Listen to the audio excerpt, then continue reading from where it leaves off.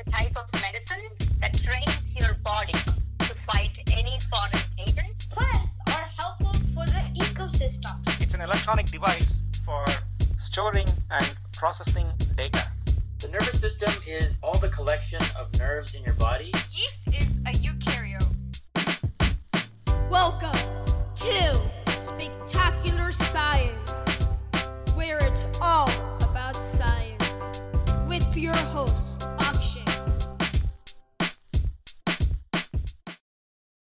Hey listeners, welcome back to this episode of Spectacular Science. I'm your host, Akshay.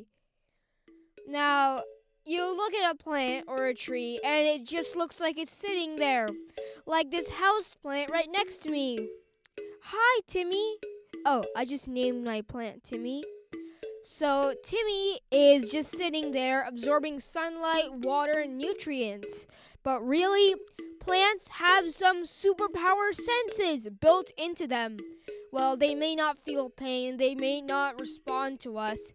They definitely don't talk, right, Timmy? Well, Timmy isn't talking. Well, anyway, that is what we're going to explore in today's episode of Spectacular Science. The super senses of plants. What's going on behind the scenes that we definitely don't know about, but with science, we have discovered that.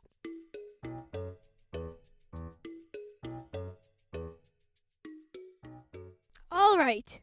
Are you ready, Timmy? We're going to uncover your secrets, Timmy the Plant's secrets, today on this episode. So, first of all, let's start out with what a plant really is.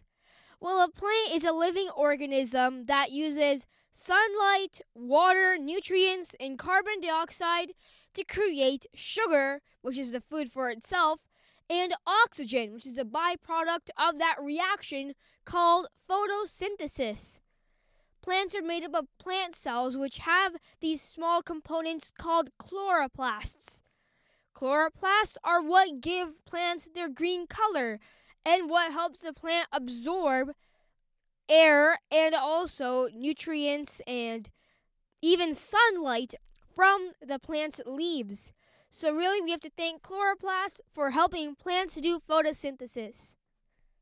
Plants definitely can't feel pain and don't really express their pain, but really they actually do.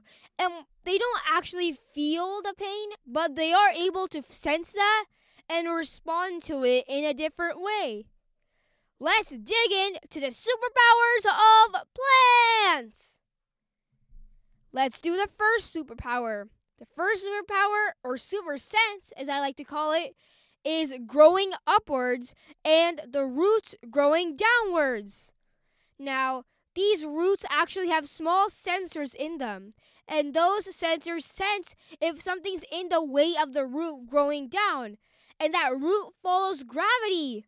That's right, plants are able to sense the gravitational pull of Earth so that the roots grow down.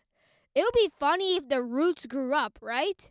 But they need to grow downwards in the soil because that's where all the water, nutrients, and small pockets of air are located. And that is where the roots need to go. So the roots are able to follow Earth's gravity down into the ground.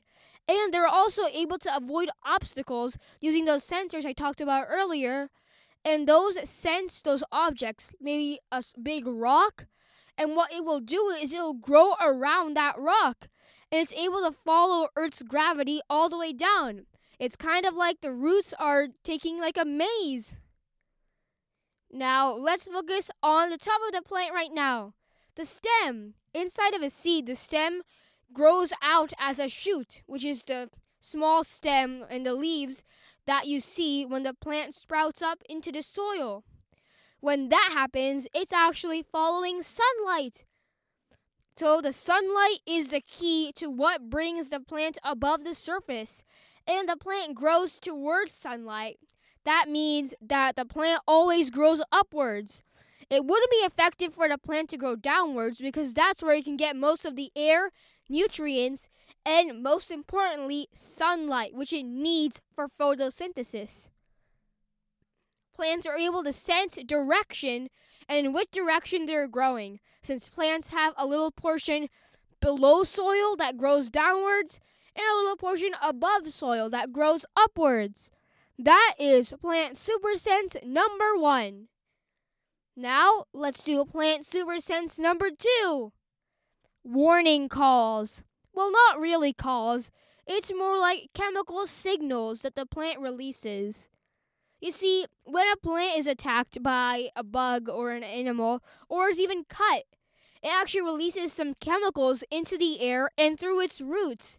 Those chemicals are kind of like an alarm signal, saying to the other plants, "Hey, I'm in danger here! This bug is trying to eat me! Defend yourselves!" It's also calling for help from other plants to send them nutrients, and it's also warning the other plants so that they can ramp up their defenses. By defenses, I mean ways for the plants to defend against invader pests. So for example, if a caterpillar is eating a plant, it'll release some chemicals into the air that warn other plants that a caterpillar is coming. And with that warning, the plants are able to prepare for an attack by the caterpillars, and they're able to release more chemicals in the air that warn other plants in the area. It's a really, really complex system.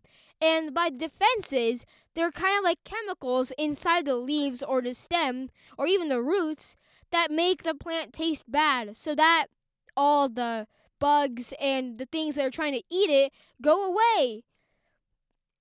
But this is not only done through the air. The communication can also be done through roots. Some trees and plants actually have root connections that are made by fungi that grow between the roots. So if we have a sick plant right here, and Timmy, which is my own plant, is healthy, you know what will happen? Timmy will send some of his nutrients to the other sick plant to help it.